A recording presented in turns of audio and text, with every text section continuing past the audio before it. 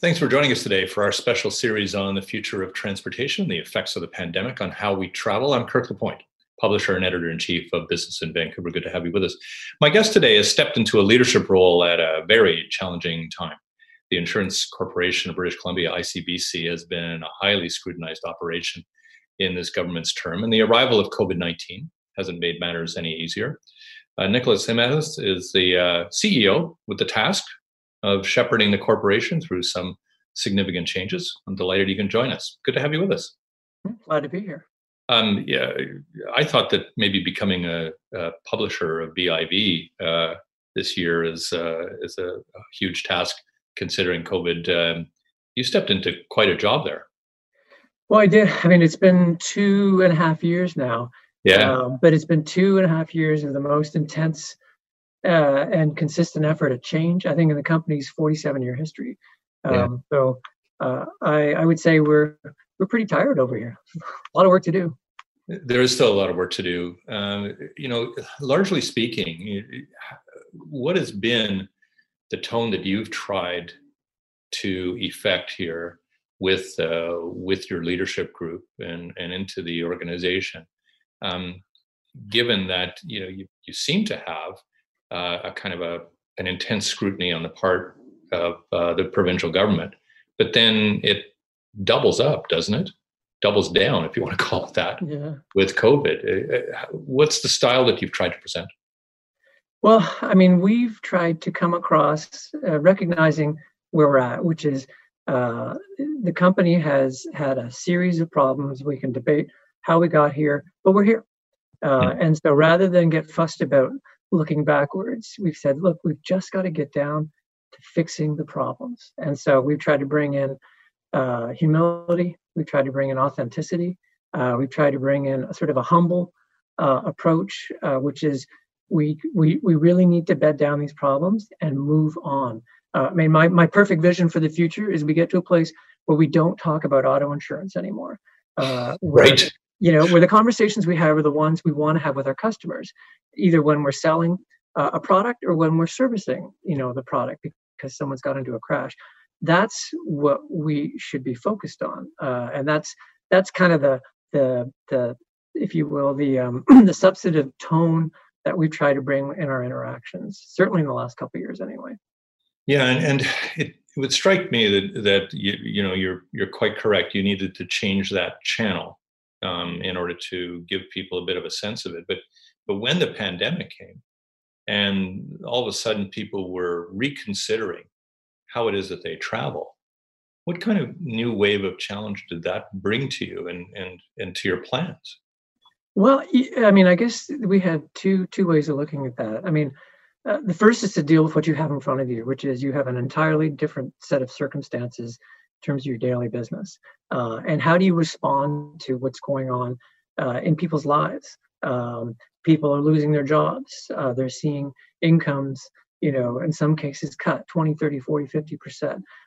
Their patterns of travel, mobility completely changed. And so we need to respond to that. But then you're responding in the context of dealing with your own human challenge with your workforce, who are going through the very same things that other people are, with kids at home and, concerns for elder parents who they might be living with. So, the challenge that we had to do was, what can we do in our business to make things easier for people in this particular moment? And that was looking at flexibility and adapting the business as quickly as we can. And we did a bunch of different, very kind of immediate and tactical things. So one is we work with brokers and others to say, we can't physically have customers come to your office. Let's make sure that we can do this over the phone.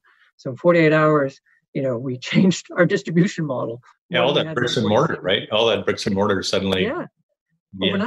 Overnight, which is unheard of in our driver licensing business. I mean, if you think about, not just the office part of it, but the actual vehicle part of it, we're doing road tests. So we had to suspend, the road test for a period of time until we could figure out how to do that safely.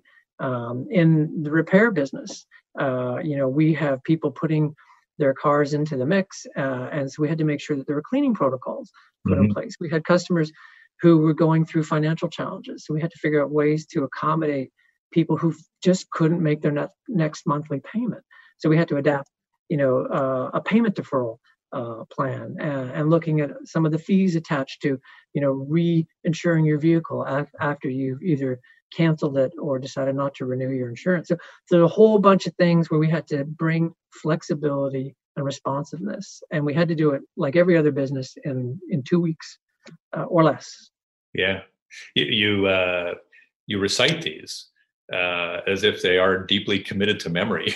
There's a dozen others which I won't even get into, but yeah, they are. Yeah. But we feel pretty passionate about it because it's real. I mean, it's real for everybody. I mean, even employees at ICBC, who are now working at home, their driving patterns have changed. Well, I'd give them the same advice.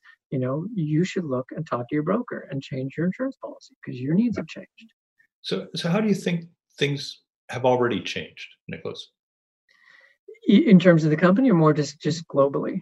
No, I think let's talk about travel, about ground transportation right now. Well, what are you starting to notice?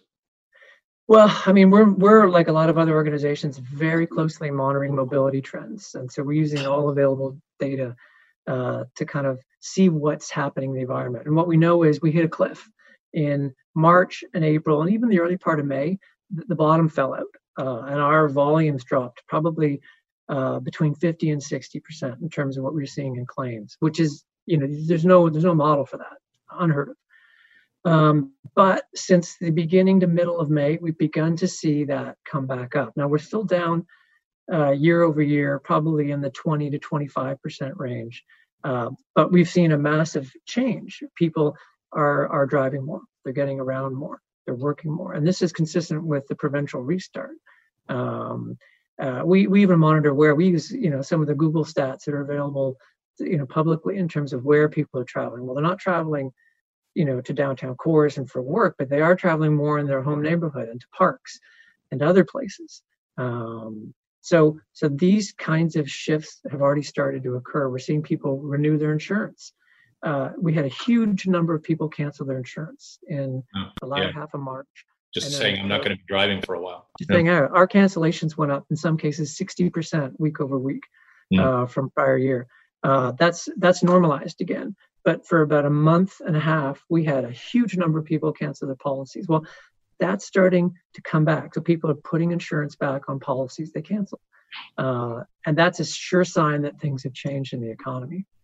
Now, it hasn't restored itself, but it's changed. No, but you point to an interesting thing around, and I'm always fascinated with traffic. I love studying it. But the point that some people are not driving any longer or as much into the downtown cores. So does that necessarily mean then that we're driving, first of all, a little more slowly, less kind of haste, less impulse? We're not rushing from one place to another in quite the same way. Might that mean that for the foreseeable future, for the next number of weeks and months anyway, that we're a little less accident prone? What do you think? I would say it's too early to make that observation. So what a number of auto insurers around the country have been watching is, with fewer people on the roads, the natural inclination is to drive faster. And so insurance companies, carriers, have been worried about severities, the cost of those crashes going up because they're more severe collisions because people are driving faster. So we've been monitoring that. Haven't necessarily seen that, but what we have seen is that there's more weekend crashes, and that's not an observable change that is going to be with us for the foreseeable future. But there's our feeling is that there seems to be more traffic or more movement on the weekend, where in a normal pre-pandemic period, you would have seen the bulk of driving occur during the week, and then a slower pattern of behavior on the weekends.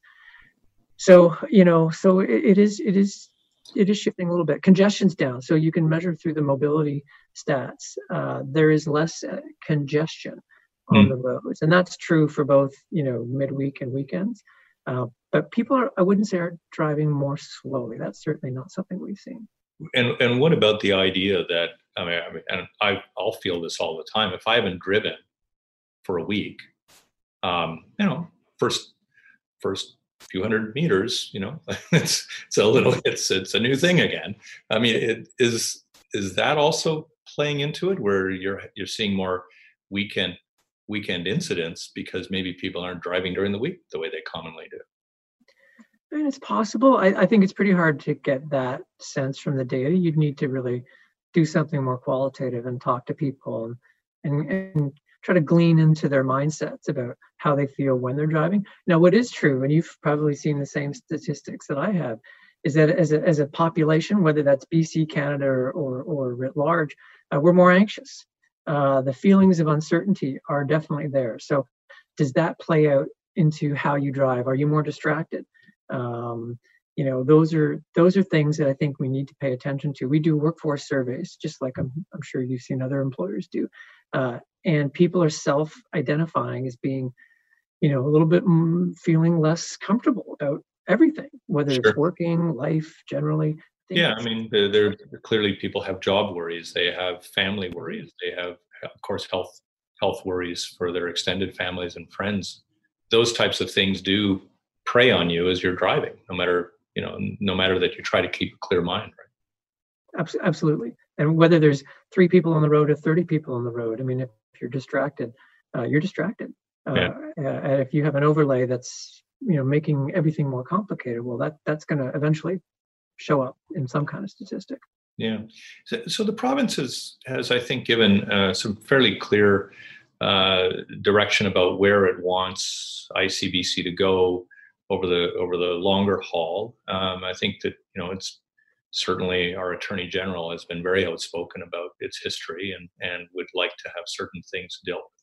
One of the areas that I think that consumers really, of course, always worry about is that if they're in some kind of a serious crash, that they're looked after. They're looked after properly, and of course, we have a whole sector of personal injury lawyers that have circulated through all of this in order to try to make this all work. We're moving out of that, and we're moving into some other kind of extended care approach. What were the principles that you felt needed to be there in order, just as a leader, to be able to authentically speak to the issue of having this backstop for people who find themselves in longer term needs as a result of accidents? Well, I mean, for us, the system we're moving to, I believe is infinitely better than the one we're in, and mostly because, for 2 reasons. One is going to cost less, so everyone's going to see, that impact right away, which is good news. But the more important part of it is the focus isn't necessarily on defending, a customer who's being sued by another customer who wasn't at fault, and where the locus of your effort is on litigation, not on recovery, but investing all of your time, all of your energy, all of your money on the recovery of an injured person. And everybody gets treated the same. In our current world, you get treated differently by virtue of the fact that you're either an at fault or not at fault customer, because you have a different set of circumstances.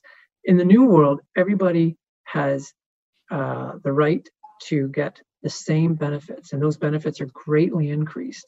And so what we're building in the company is basically a team, a unit that's going to kind of expand the one that we've currently got, that's only focused on working with people who are injured and need to either get back to life, back to function, back to work.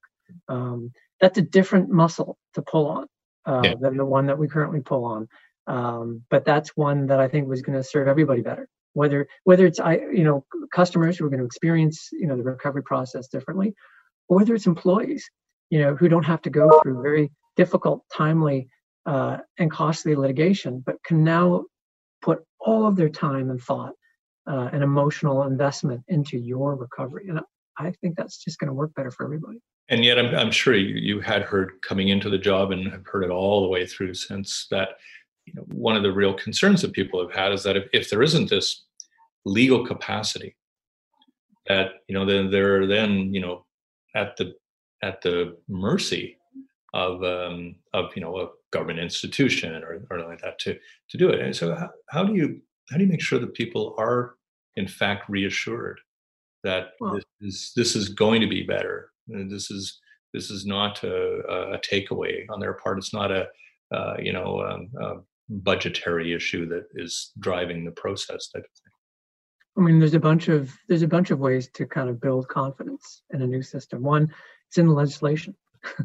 Yeah. Our primary obligation is to make sure you get the benefits you're entitled to. Two, it's to put medical decisions in the hands of medical professionals. So it's to make sure that a recovery plan is designed by a doctor, not an insurance recovery specialist. And then, where there are points of differences, and there will be. I mean, there will be things that people want to have as part of the recovery that aren't evidence-based and aren't supported by either a care provider, treatment provider like a physio or chiro, or even your own GP, to make sure that there's avenues for people to say, hey, I'd like someone else to take a look at this. I don't agree with the assessment that's been made. And to have that very clear for people throughout the journey of their recovery, and then have layers to that, so you can ultimately keep your concerns going if you feel like, well, that the advice I got from this independent doctor I don't agree with. Okay, fine. There's a fairness office. You should put your concerns to them, independent, outside of ICBC, reporting to our board. Make your case. So these kinds of things will exist to give kind of a lot of light onto the process, to how decisions are being made. I think one of the things that we've heard from people in terms of their frustrations with our insurance system is that, they don't feel like they understand it very well. So why are rates the way they are? Why do they keep going up? They Right. feel like there's not transparency. And we have thousands of pages that go to a utilities commission. Nobody reads that stuff, and I wouldn't expect them to. So it's to make sure that we do more upfront to help people understand the journey, what you're going to experience, how you're going to experience it, where you can get off the ramp if you don't like it, and who you can bring in if you feel like you need additional help. Yeah. Well, help me with this one here. What do you think are the top couple of myths that people have about insurance in this province? Well, I think the one is that somehow that the cost that they're paying for their premiums doesn't reflect the cost of the system. That somebody's benefiting from these high rates, and it's not, and it's outside of the insurance kind of ecosystem, and that's just not the case. We know that, the prices we charge reflect the costs of settling the claim. I think another myth is that ICBC people generally get terrible service at ICBC. Now, I will admit the perception of our brand is not very strong, but our customer experience data, which is more than just high-level satisfaction, it goes much, much richer than that. It is very strong and has been for a long time. So people who interact with us generally have a pretty good experience. But what they read in an article or through a social media feed might be different than the experience they felt. They're more inclined to believe, or anchor to that perception, even if their experience with ICBC has been pretty good. Well, I mean, obviously, I believe they should believe the media, but I mean, that's an entirely different discussion. Now, I guess what I want to look at are the years ahead, because what's apparent already is that people have a kind of a new apprehension about the public transit system. And we don't know how long that'll last. Maybe that's going to take until we have a vaccine and we've cleared the pandemic out of our way. But who knows? Maybe people are going to reshape their behaviors all over again. And it likely means that they're out, in some cases, buying vehicles, new ones, used ones, whatever. So potentially, you might have more vehicles on the road, whether they're being driven as much is a whole other matter. Yeah. So what kind of planning scenarios are you beginning to look at in terms of this potential shift here? Well, I mean, you're absolutely right. The things that we're building in different scenario models that have short and long-term timelines, and they're built on different assumptions about what we think could or couldn't happen in terms of policy growth, in terms of the types of vehicles in our policy universe, in terms of movement, etc. And so, in as much as you're describing, if people are more skittish about taking transit, I don't think that's long term. I think that's probably a short term phenomena. And will they be inclined to purchase vehicles? I'm not sure, but they might be inclined to drive the vehicle they have more often. Now, that's offset, though, by the fact that most people today are spending some or all of their time working from home. So the need for, if you were, a family where both partners work and needed vehicles for travel, or one took public transit and the other did, the reality is your needs have changed pretty substantially. I think about our own workforce. Like many others, within about 2 weeks, we sent over 50% of our people home. Mm-hmm. Another 25% working kind of a little bit of a hybrid model at home and at work. Our future, pandemic, notwithstanding, is to have more people work at home for a good chunk of the time. We actually think, not all the time, but we think, a portion of the time that works better for people, builds more flexibility. So those are longer term assumptions that we might make around what's going to happen. So you have to kind of blend the short and the long term. But the biggest problem we have with any scenario planning, beyond the fact that all scenarios are going to be wrong, in some way, shape, or form. Yeah. No one's been. They have to adapt Yeah. Because we're kind of learning through this pandemic. What we knew in April is very different than what we knew in June, and what we're seeing in August is very different than what we saw in June. So we're going through almost a monthly iteration of our models to kind of just keep it fresh. Sure. I think 5 years ago, I was asking the question that I thought would be by now solved, which is when are we going to see autonomous vehicles on our roads? Right. Obviously, that discussion seems to have stalled in the last number of months, but well, it's before that. In fact, that stalled about a year and a half ago. Yeah.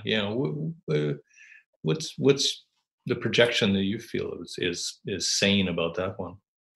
I've always felt that is has a longer term horizon than the optimists wanted everyone to believe, and this would be most notably the OEMs, the car manufacturers. They were very bullish on their ability to convert all of their fleet onto these to these platforms once they solve the technical challenges. Well, it turns out the technical challenges are pretty hard to solve. And there's more of a shift now, more energy, more capital being plowed into electric vehicles.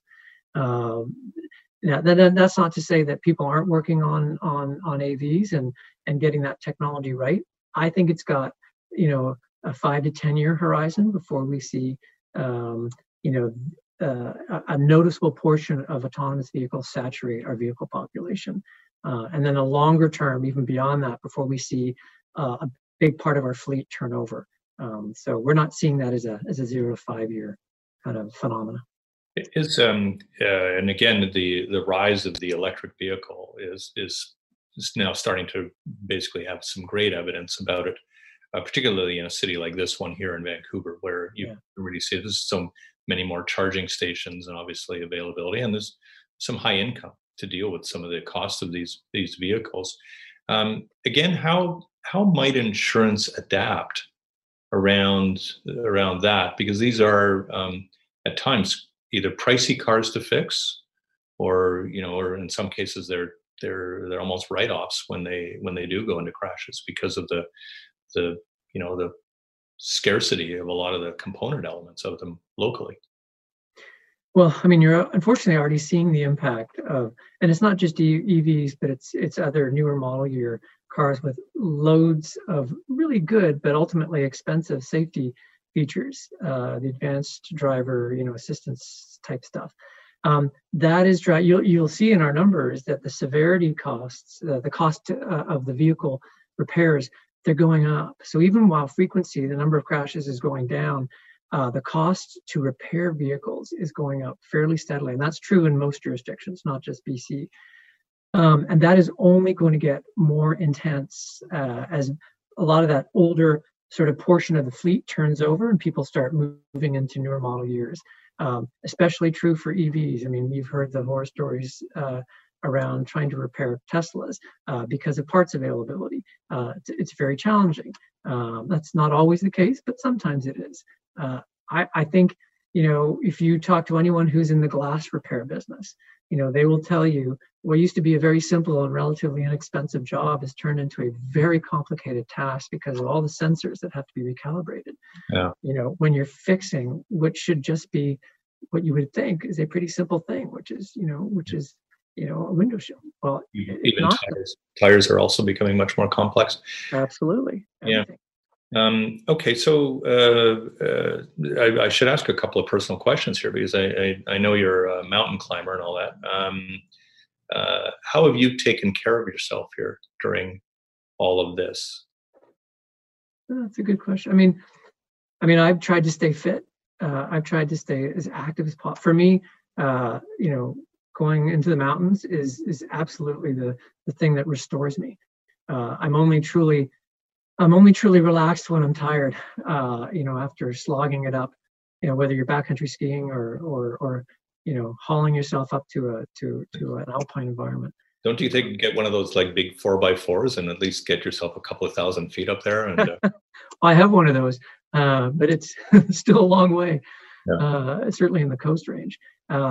So trying to do more with the kids, I think, has been certainly the beginning too, when everything sort of seemed to sort of close in on itself. We were spending a lot of time doing things we'd never done before. And I'm a little bit embarrassed to admit, but we hadn't really taken the kids around the neighborhood. So, their lives existed in this bubble between school and home and whatever activity they were doing. Well, with activities virtually shut down, we spent a lot of time getting on the bikes, just driving around or riding around the neighborhood, so they could actually see where they live. And again, they're 10 or 11 now.